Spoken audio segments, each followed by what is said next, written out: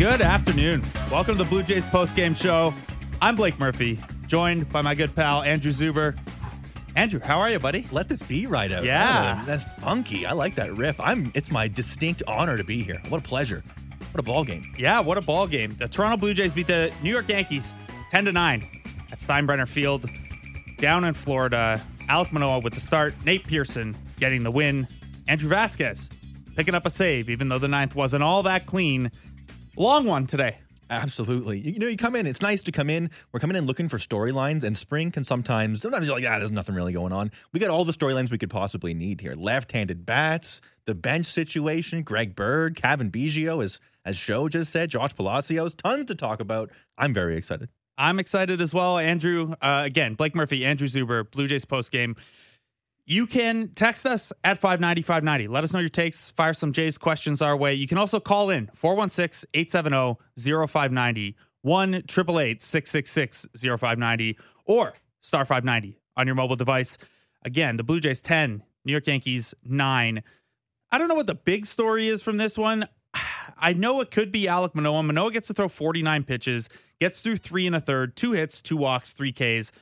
Pretty standard Manoah outing.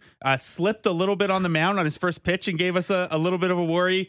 Only threw 28 of his 49 pitches for strikes, so not the most elite control game from Manoah. What do you like from the big guy, though? I liked some of the movement on the sinker. He used the changeup as a put-away pitch as well in this game. I thought he was the standard Alek Manoah. I heard talking in the pregame show about he's not your typical 6'6", 260-pound guy. You look like a guy like that with the makeup, and you think he's going to throw absolute smoke. I think he's a guy that relies on that down in the zone, the movement, everything going down. And I thought pitching to his strengths, very much the guy that we expected him to be, and somebody that doesn't seem to ever, not that you would ever get rattled by spring training baseball, but no problems with the 50 pitches, in and out of some trouble. Never really looked like he was sweating too much. Florida man at home in Florida. I continue to be completely unworried, I think, is sort of the mood that I get when Manoah is out there. You feel his the giant warm embrace that he has you in when he's on the mound. Sort of akin, I think, a little bit, and not stylistically, but just sort of that feeling of comfort that you get when Ryu is out there, where he's very much in control. You very much know he's not going to get rattled no matter what is going on. So a continuation of that feeling from Alek Manoah, which is really all I ask from a pitcher, is to not scare me. And he does that and then some. And I think he carries that with him on the mound, right? Again, it's just a spring game, but he seems very unbothered. You're going through that top of the Yankees order that includes Aaron Judge, Josh Donaldson, Joey Gallo, Giancarlo Stanton as the top 4. Pretty embarrassing amount of riches when you have DJ LeMahieu in the 5 hole instead of setting the table. So to go through that order, and he went through as far as Gallo a second time, very unbothered, and that's kind of what Manoah is. Andrew, I haven't stood in against a 94-mile-an-hour sinker or two-seam fastball in my life. I would imagine that a pitch like that coming in at your hands from a guy who's 6'6", I'd imagine that feels a lot different than a two-seamer or anything with downward movement if you're getting it from a lower arm angle. Yeah, and you certainly see guys get tied up with that. You saw some of the put-away strikeout was underneath the hands, and he really does pair that up nicely. You saw, I don't know, I'm sure you follow him on Instagram, all the big meals. You got to have the big meals. He was also, his Instagram this offseason was very much focused on tunneling those pitches and that slider going one way and the changeup and the two-seam going the other way, and really making sure that tunneling, for lack of a better word, everything is sort of coming out of the same spot and not really knowing that, as you said, that 93, that 92, getting on top of you really quickly and really feeling that pressure, I think is a huge tool set for him and something that really is how he gets by his bread and butter. Yeah, it was the 3 big things from the offseason from Manoah. Number 1 was being at every Miami Heat home game. Don't know that it's a coincidence that the Heat have fallen off a cliff since Alek Manoah moved it to Dunedin. I don't know. Correlation, causation situation. Exactly. Number 2 is the big meals, as you said. And then 3, the tunneling. And for those who don't know what the tunneling term means, if you imagine Manoah throwing a ball and he's using a couple different pitches, the goal there is for the arm action to be the same as long as possible, because it gives the batter a shorter amount of time to pick up what pitch it is and make that swing, hold off decision. And I mean, it's 5 1/3 inning through 2 starts, but it looks like it's in pretty good progress here. 5 Ks over the 5 1/3 inning so far. Manoah was followed in the game by Ryan Borucki, Nate Pearson, Jeremy Beasley, Adrian Hernandez, and Andrew Vasquez. Mixed bag from the bullpen, we'll say. Let's start with Borucki, because Borucki's in an interesting roster spot. Him and Vasquez both throwing in this game. I think when you look at the lefties in the bullpen, Tim Meza's probably got his spot locked down. I don't know if they keep 2 or 3 lefties, certainly 2, in which case Borucki maybe has the inside edge as a guy who's out of options and might get claimed if he were to be DFA'd. Vasquez, though, has a major league contract with options. Yep. Vasquez gives up a home run here in his 9th inning, but Borucki gives up a home run too and then gives up 2 loud outs. Worried at all? Again, small samples is all we're dealing with here, so it's all we have to go off of, but it's been a little underwhelming from Borucki and Vasquez so far. Yeah, it's a little bit. I think this is going to mirror a conversation we're going to have about the bench, where there's I feel 2 ways about this. One way is I know that the ALCS lineup doesn't need to be set in March, right? You can you can sort of not have your team feel complete here at the end of spring training, but you are going to want to, I think, upgrade that left-handed bullpen spot anyway. Meza had a great year last year. He was very good, but you beyond that, you're not looking at a really reliable left-handed guy. And out of the gate, when they have the option to carry 14 pitchers, I think Borucki's going to hitch a ride to Toronto in that. But yeah, the confidence. I mean, what really is he? He's a guy that we're talking about since 2019. The sample size of innings is under 50. He obviously showed up in 2020. All of a sudden, he threw 97, and it was like, that's a nice, fun surprise. But it didn't translate into a ton of success in 2021. And he has a guy, again, since basically moving to the bullpen, hasn't had an opportunity to really have a sustained run of health. So yeah, it's one of the big question marks.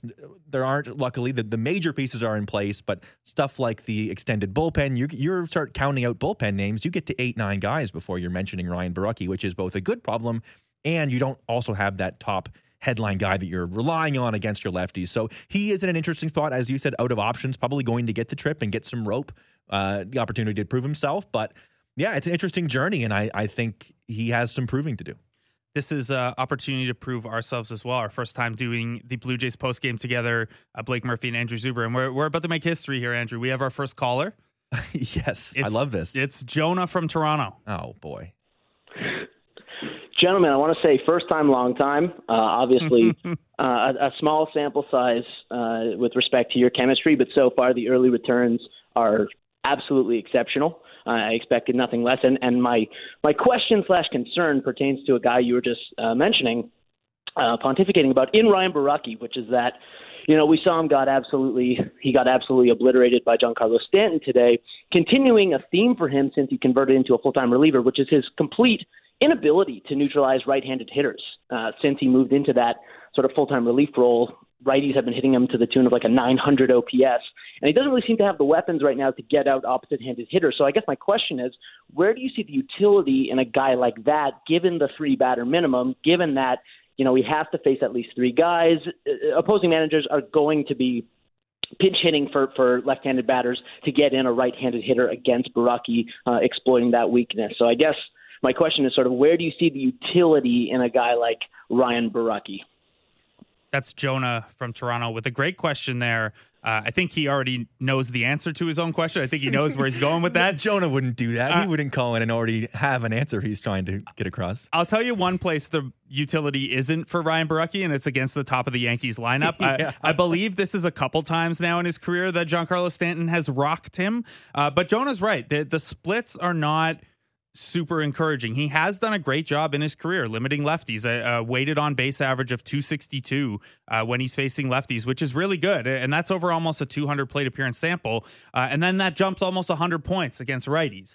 So you have to be careful here. And this is actually, it's an interesting way to kind of contrast with what they're dealing with on the position player side, because, obviously with a hitter, you don't take a worse lefty over a good righty just because of that balance. But when you start to think about what does a late game decision making look like for an opposing manager, and you're Charlie Montoyo and you want to force an opposing manager into tough decisions, well, dropping a lefty in the middle of the order, where if you want to neutralize that lefty, you've got to let that lefty pitch to some of your big bat righties. And right now, I don't think you could do that with Ryan Borucki. I think he'd be a bottom half of the order, lower leverage kind of guy. And maybe you hope it plays up, but I'm not sure what it is in his profile, especially if he continues to walk guys at a pretty high rate. I don't know what it is that lends confidence he can start to get righties out. It's an easily upgradable, not easily upgradable, but it's one of the first upgradable slots. And to borrow some terminology from other sports, somebody that I think you alluded to there, you're going to want to use him in sheltered minutes until he's mowing guys down to a point where you feel a little more confidence. I haven't seen that confidence basically since 2020 when he showed up. He throws 97. Life is good. I think he's somebody that you're going to want to shelter and get that confidence back up. But you're also, having said that, I also have the other mind of you're either a big leaguer or you're not. Right. We can either use you or we can't. And we have to make all these concessions that we can't use him in this spot or in this spot. Eventually, where this team is going. And I think the leaps that they're making and some of the conversations that we're hearing about the bench and some of the conversations we're hearing about lefties or, the third base answer they got answered so thoroughly is you want to go from definite answers to situations. And he's somebody that you're going to quickly run out of guys that you're asking questions about. And you're going to want some more definite answers. So I think that's a spot where it's tenuous. He's going to have to earn and prove that he remains as part of the bullpen. Another thing I look at too sometimes with guys with the extreme splits is, okay, can you change your pitch mix? Can you cut a pitch against one side hitter, one side of the plate, and maybe, focus on 2 pitches against righties, 2 pitches against lefties? Borucki kind of already does that against lefties. He really only throws that sinking fastball and his slider against lefties. And the most troubling thing for me is that fastball, which does have some good sink on it and can get up into the higher 90s, that's what gets tattooed by righties. And I don't know, you're certainly not going to a slider changeup mix pretty exclusively. And his changeup has not had a lot of luck either. Right-handed hitters slugged .571 off of it last year per Baseball Savant. So I don't know what the tweak is there. If it's your fastball and your changeup that you can't get over, you can't just groove sliders unless you're Andrew Vasquez, I guess, which takes us back to him. We really haven't seen a lot of Vasquez yet. I do think it's an interesting kind of philosophical where Borucki has the velocity and Vasquez has this potentially wipeout slider, but he just can't locate things. This was a win, though. So let's round out the talk of the pitching with a positive.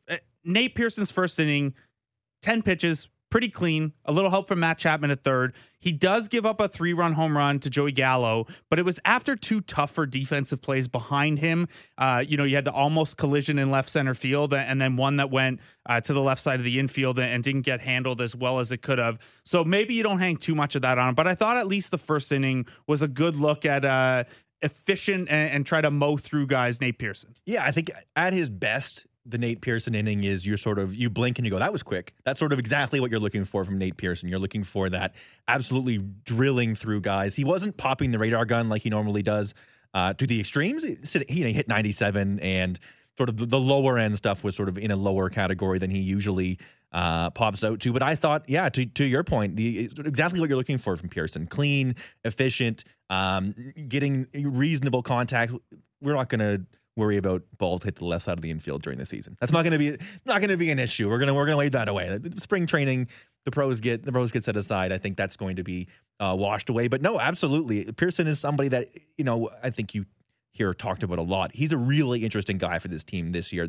Somebody that it's easy to sit here and do you move Kirk and you move Pearson for Jose Ramirez, and that's easy. It's very easy to come on and do that. And I am historically a trade your prospects guy, but boy, there's a lot of situations where Nate Pearson is extremely important to this team this year in terms of giving you 2 or 3 innings in stretch, giving you especially when you get to playoff time, the way that bullpens get used there, where you need to have a guy every other day that comes out and is a problem and has teams thinking, how are we going to solve this guy when he comes in and takes us from the 5th to the 7th, and then all of a sudden now it's Romano and now the game is over. I think he's somebody that really does have utility in a competitive team, and that is the difference now, is you have a team that's trying to win now, and he is a piece that can help you win now. If he was a year or 2 years further back from where he is, I think it's a little easier to pull that trigger. I think now, if you move him, you're going to have to replace him with sort of a stretch power arm that they don't really have a lot of in that bullpen or really in the rotation. Yeah, and you could use Ross Stripling as that kind of swingman or longman as needed. But let's be honest, they play 30 times in the first 31 days of the season. They have a kind of abbreviated spring training here to get guys ready, and they have two starters in Ryu and Kikuchi, who we know probably aren't good bets for 180 plus innings. Maybe they start the season with a 6-man rotation, or they're leaning on longmen a little more often. We have a couple of questions in the text line. Keep those coming to 590. You can also call in 416-870-0590, 1-888-666-0590, or star 590 on your mobile device. We're going to take a little break. We'll come back with more of the Blue Jays postgame show. Comments from pitching coach Pete Walker as well. We've got a few questions in the text line about that. That's next on the Blue Jays postgame show. Looks at first, kicks to the plate. And a pitch pulled down to first. Bird's got it on top of the bag. Sets up, throws down to second. The tag applied. They got him to finish the ball game. The Blue Jays needed something on the ground, and they got it. Brantley tapped it to Bird, who ran over to first base. That took away the force, so Jimenez was ready to lay down the tag. He laid it on the legs of the sliding Peraza to cap off the win for the Blue Jays, who hold on for a 10-9 marathon victory this afternoon in Tampa. So Toronto Blue Jays post-game show, Blake Murphy, Andrew Zuber.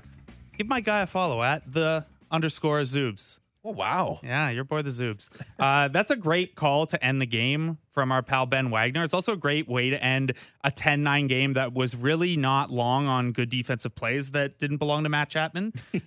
So for it to end on that kind of thing. Also, Greg Bird, the most popular guy in Toronto today, and it's not just the dimples. A lot of questions. It doesn't hurt. It doesn't hurt. A lot of questions in the text line about Greg Bird and his potential role here. You can keep those texts coming at 590. Give us a call at 416-870-0590. A handful of questions in the text line about Blue Jays pitching coach Pete Walker as well. We do have an audio clip here of Pete Walker speaking to the media after the Toronto Blue Jays game today. Reports came out this morning that he was involved in a traffic incident, as he framed it, in Florida, driving well over the speed limit while intoxicated. This is Pete Walker addressing that DUI charge post-game in Tampa. There was a traffic incident on Thursday night that I was involved in. Obviously, I'm very apologetic to the Blue Jay organization, the Blue Jay fans, and my family. So, but it's something that I'm working through with my attorney, and to get resolution to this right now. Obviously, my apologies to my 3 daughters as well. But that's right now we're working through that with my attorney for a resolution of this, and that's the only comment on that. That was Toronto Blue Jays pitching coach Pete Walker speaking to the media about reported DUI charge from last night. Audio coming to you from inside a washing machine. Yeah, apparently. The Toronto Blue Jays also issued a statement saying they're waiting for more information and out of respect for the legal process. There will be no further comment at this time. Charlie Montoyo did say that Pete Walker will remain in his role with the team as information is gathered and they figure that out. So that's a story to keep an eye on. Obviously, a disappointing one to keep an eye on. We'll pivot here back to the game. The Toronto Blue Jays beat the New York Yankees 10-9. Nate Pearson with the win. Alek Manoah starting, but of course not getting the 5 innings necessary to get that W. Andrew Vasquez picks up a save, giving up 1 run in the 9th, and the Jays improved to 5-3. That 10 runs came with a lot of power from the left side of the plate. That's not something the Toronto Blue Jays are supposed to do well. Again, all spring caveats, all, Michael King on the mound for the New York Yankees, but Josh Palacios, Cavan Biggio, and Greg Bird, all homer from the left side. You liking what you're seeing there, Andrew? I like what I see from Greg Bird, and the text line obviously agrees with me. I think Palacios is a surprising one for me, as somebody that I haven't been able to get a ton of a read on because he's not a prospect. He's a prospect in the way that he's not a major leaguer. The StatCast king of spring training for a second spring in a row, just putting out these eye-popping exit velocity numbers. I know he didn't do much with his short major league opportunities last year, but he can find his way into one. I'm talking to a Palacios believer is the vibe that I'm getting right now.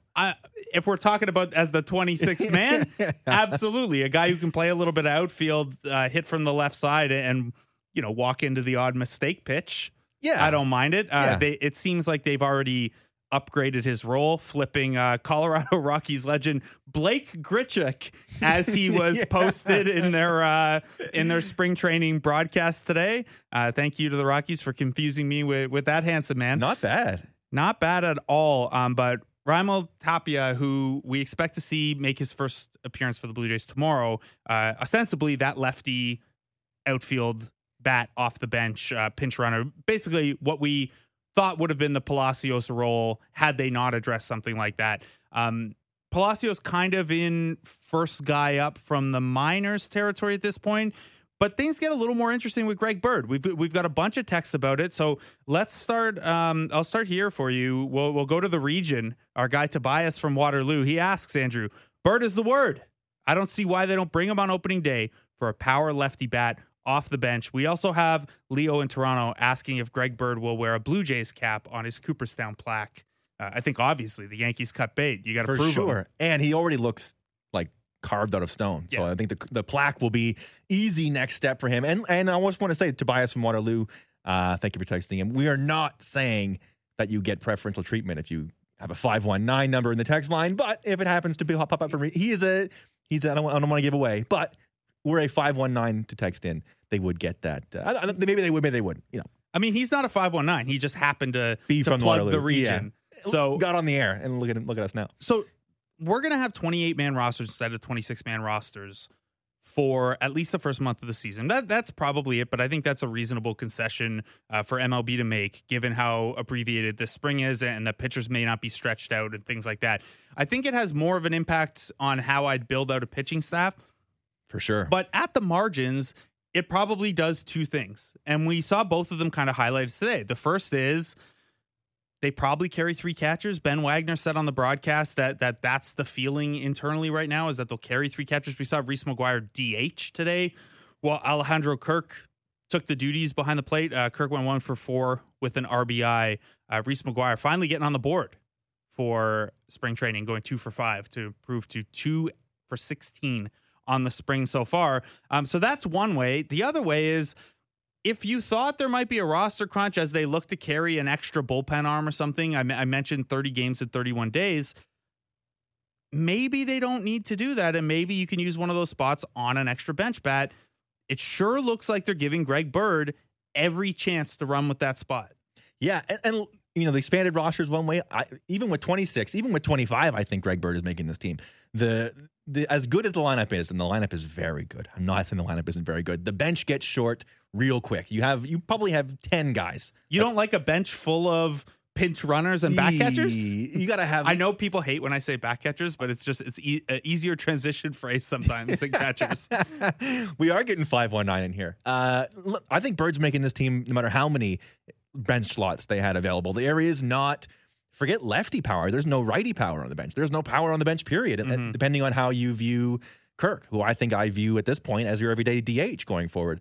I think Bird has, and listen, I think your gauge on his spring numbers about as valuable as your gauge on his AAA numbers last year playing in Colorado, which is to say, very good. Very good. He was a very good hitter last year in AAA, 27 home runs, 117 WRC plus. He was a very useful AAA player. How many good AAA players have we had cycle through the Jays recently that ended up being below average hitters? Be that as it may, he certainly has a role. He certainly has a space, even as a backup first baseman, I'll say. Yeah, you're going to need someone to play there. And I know that they have guys who have played there before, and it's, in theory, the easiest position on the diamond to fill in. I don't know if you want to move Kevin Biggio around a lot, if he ends up, wrestling the lion's share of that second base duty from the Espinal split. I don't know that I just don't know that you want to be juggling that many things day to day when you're already dealing with a center fielder who you're probably going to get a lot of time off, a catcher who's probably going to take a lot of the DH reps. And you're right, there are a lot of guys like this, right, that have cycled through. Last year, there's Corey Dickerson, there's Jake Lamb for a little bit, Rowdy Tellez before he got dealt. These guys come and go, but it doesn't take a lot for someone like that to stick. One of the most interesting things I find about Greg Bird, you mentioned his AAA season last year, his splits kind of normalize. You think, hey, this is a low OBP left-handed power bat. Well, what do you almost always assume with that? He can't hit lefties. For sure. And he'll mash righties. And in his major league sample, he's actually been a reverse splits guy. But then last year, he kind of, in AAA, he kind of stopped hitting lefties and started mashing righties. I don't really know what to make with that. I was not watching a lot of AAA Greg Bird plate appearances, but it's something that I'm curious to see as we get a little bit more data on him here, especially in terms of the StatCast stuff. If he's mashing righties and if he's capable against lefties. So you like him to make the team. Obviously, that would mean Palacios doesn't, probably, since they have Tapia as well, Espinal and the catchers being the other bench pieces. Biggio hits a home run today. As a rookie, Biggio hit double-digit home runs.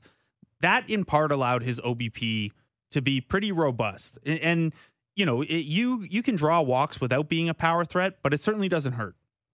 If you can threaten a pitcher as well. So what do you see as Biggio's role this year? Are you eager to give him the second base job and see if he can run with it in kind of an everyday bottom of the order role?